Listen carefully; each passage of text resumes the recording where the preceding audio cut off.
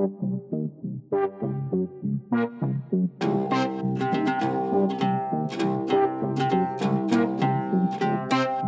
it. That was your cue. What was my cue? That right there. You're supposed to say, Masterpiece Audio Theatre presents. Masterpiece Audio Theatre presents. That's right. Then you say, Myths from Around the World. Myths from Around the World. Okay, and a Stranded in the Middle of Nowhere podcast. A Stranded in the Middle of Nowhere podcast? Well, where are we? How are we going to get home? I'm going to get scared. Everything will be all right, trust me. This is a continuation from the Dog Days of Podcasting 2022. Hello and welcome to Masterpiece Audio Theatre. I am your host and creator and producer, Jay Langjans.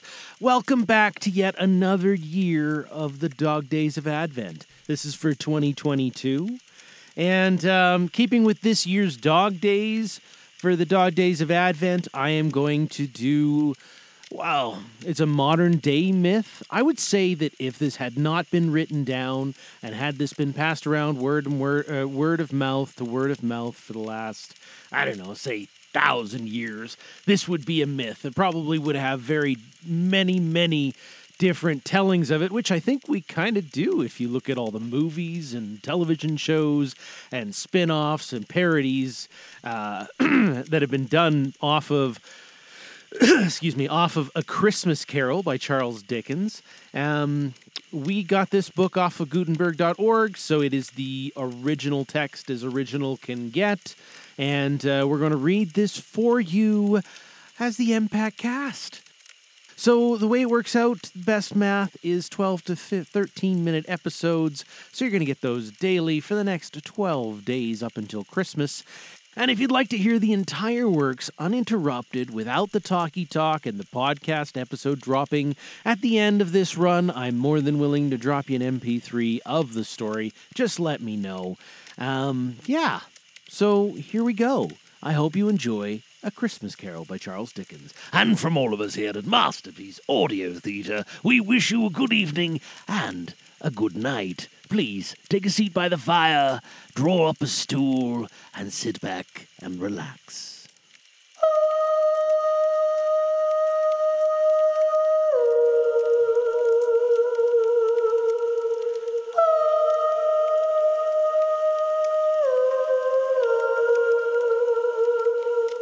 A Christmas Carol. Marley was dead, to begin with. There is no doubt whatever about that. The register of his burial was signed by the clergyman, the clerk, the undertaker, and the chief mourner.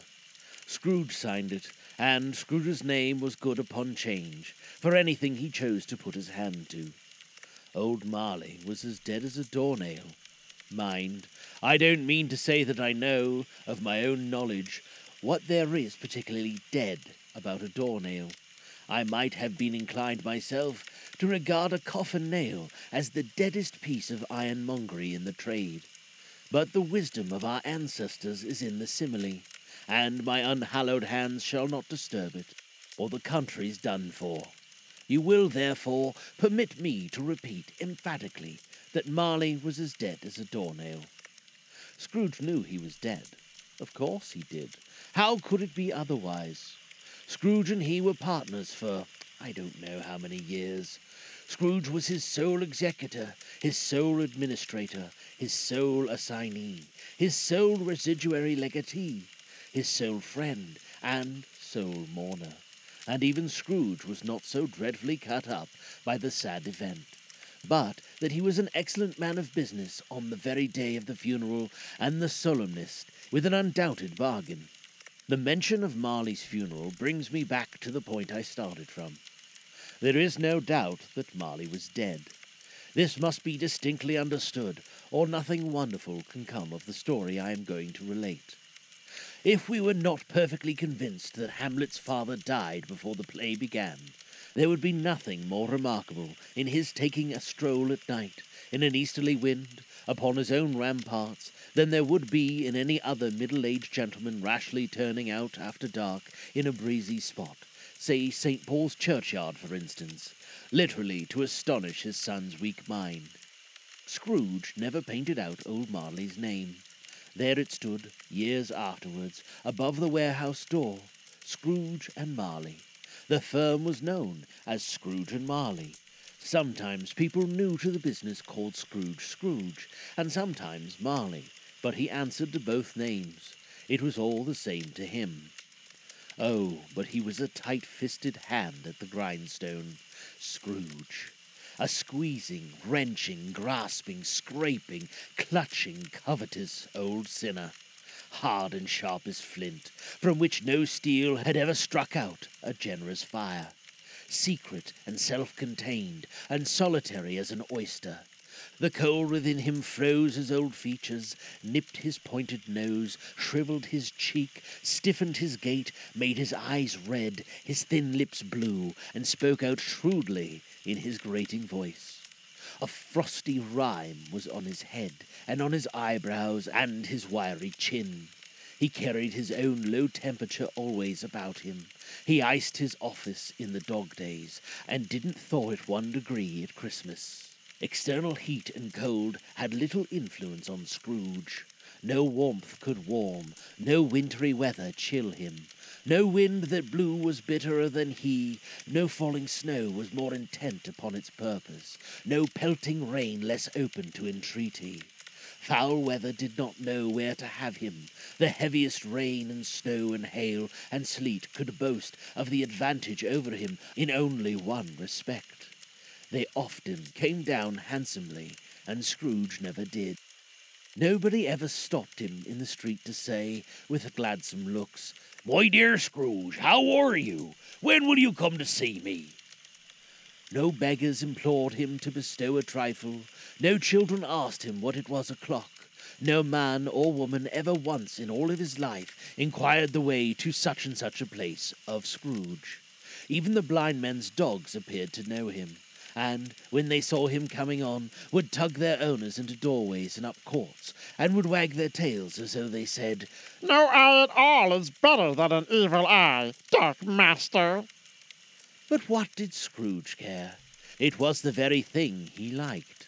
To edge his way along the crowded paths of life, warning all human sympathy to keep its distance, was what the knowing ones call nuts to Scrooge. Once upon a time, of all the good days in the year, on Christmas Eve, old Scrooge sat busy in his counting-house. It was cold, bleak, biting weather, foggy withal, and he could hear the people in the court outside go wheezing up and down, beating their hands upon their breasts, and stamping their feet upon the pavement stones to warm them. The city clocks had only just gone 3, but it was quite dark already. It had not been light all day, and candles were flaring in the windows of the neighbouring offices like ruddy smears upon the palpable brown air. The fog came pouring in at every chink and keyhole, and was so dense without that although the court was of the narrowest, the houses opposite were mere phantoms. To see the dingy clouds come dropping down, obscuring everything, one might have thought that nature lived hard by and was brewing on a large scale. The door of Scrooge's counting-house was open, that he might keep his eye upon his clerk, who, in a dismal little cell beyond, a sort of tank, was copying letters. Scrooge had a very small fire, but the clerk's fire was so very much smaller that it looked like one coal. But he couldn't replenish it, for Scrooge kept the coal box in his own room, and so surely as the clerk came in with a shovel, the master predicted that it would be necessary for them to part. Wherefore the clerk put on his white comforter and tried to warm himself at the candle, in which effort, not being a man of strong imagination, he failed. "A very Merry Christmas, Uncle! God save you!" cried a cheerful voice. It was the voice of Scrooge's nephew, who came upon him so quickly that this was the first intimation he had of his approach. "Bah!" said Scrooge. "Humbug!" He had so heated himself with rapid walking in the fog and frost, this nephew of Scrooge, that he was all in a glow. His face was ruddy and handsome, his eyes sparkled, and his breath smoked again. "A Christmas a humbug, Uncle!" said Scrooge's nephew. "You don't mean that, I'm sure." "I do," said Scrooge. "Merry Christmas? What right do you have to be merry? Huh? What reason do you have to be merry? You're poor enough." "Come then," returned the nephew gaily. "What right have you to be dismal? What reason have you to be morose? You're rich enough." Scrooge, having no better answer ready on the spur of the moment, said, "Bah!" again, and followed it up with, "Humbug!" "Don't be cross, uncle," said the nephew. "What else can it be?" returned the uncle. "When I live in such a world of fools as this, Merry Christmas! Out upon Merry Christmas! What's Christmas time to you? But a time for paying bills without money? A time for finding yourself a year older and not an hour richer? A time for balancing your books and having every item in them through a round dozen of months presented dead against you? If I could work my will," said Scrooge indignantly, "every idiot who goes about with Merry Christmas on his lips should be boiled in his own pudding and buried with a stake of holly through his heart. He should." "Uncle!" pleaded the nephew. "Nephew!" returned the uncle sternly. "Keep Christmas in your own way, and let me keep mine." "Keep it?" repeated Scrooge's nephew. "But you don't keep it." "Leave me alone, then," said Scrooge.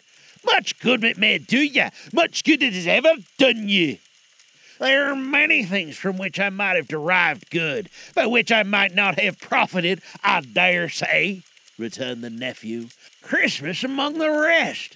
But I am sure I have always thought of Christmas time, when it has come around, apart from the veneration due to its sacred name and origin, if anything belonging to it can be apart from that, is a good time. A kind, forgiving, charitable, pleasant time.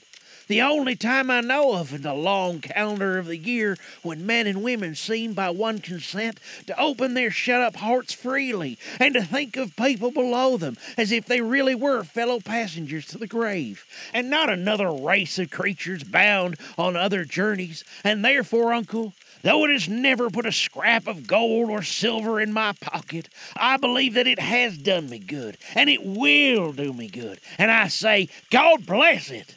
The clerk in the tank involuntarily applauded. Becoming immediately sensible of the impropriety, he poked the fire and extinguished the last frail spark forever.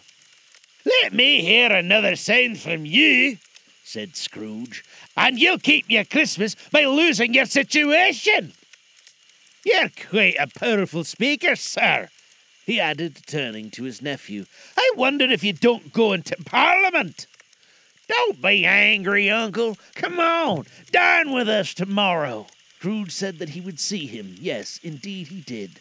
He went the whole length of the expression, and said that he would see him in that extremity first. "But why?" cried Scrooge's nephew. "Why? Why did you get married?" said Scrooge. "Because I fell in love." "Because you fell in love?" growled Scrooge, as though it were the only thing in the world more ridiculous than Merry Christmas. "Good afternoon." "Nay, uncle, but you never came to see me before that happened. Why give it as a reason for not coming now? Good afternoon," said Scrooge. "I want nothing from you. I ask nothing of you. Why cannot we be friends?" "Good afternoon," said Scrooge. "I am sorry, with all my heart, to find you so resolute. We have never had any quarrel to which I have been a party, but I have made the trial in homage to Christmas, and I'll keep my Christmas humor to the last. So, a Merry Christmas, Uncle." "Good afternoon," said Scrooge. "And a Happy New Year." "Good afternoon," said Scrooge. His nephew left the room without an angry word. Notwithstanding, he stopped at the outer door to bestow the greetings of the season on the clerk, who, cold as he was warmer than Scrooge, for he returned them cordially. "There's another fellow," muttered Scrooge, who overheard him. "My clerk, with 15 shillings a week, and a wife and a family, talking about a Merry Christmas. I'll retire to Bedlam."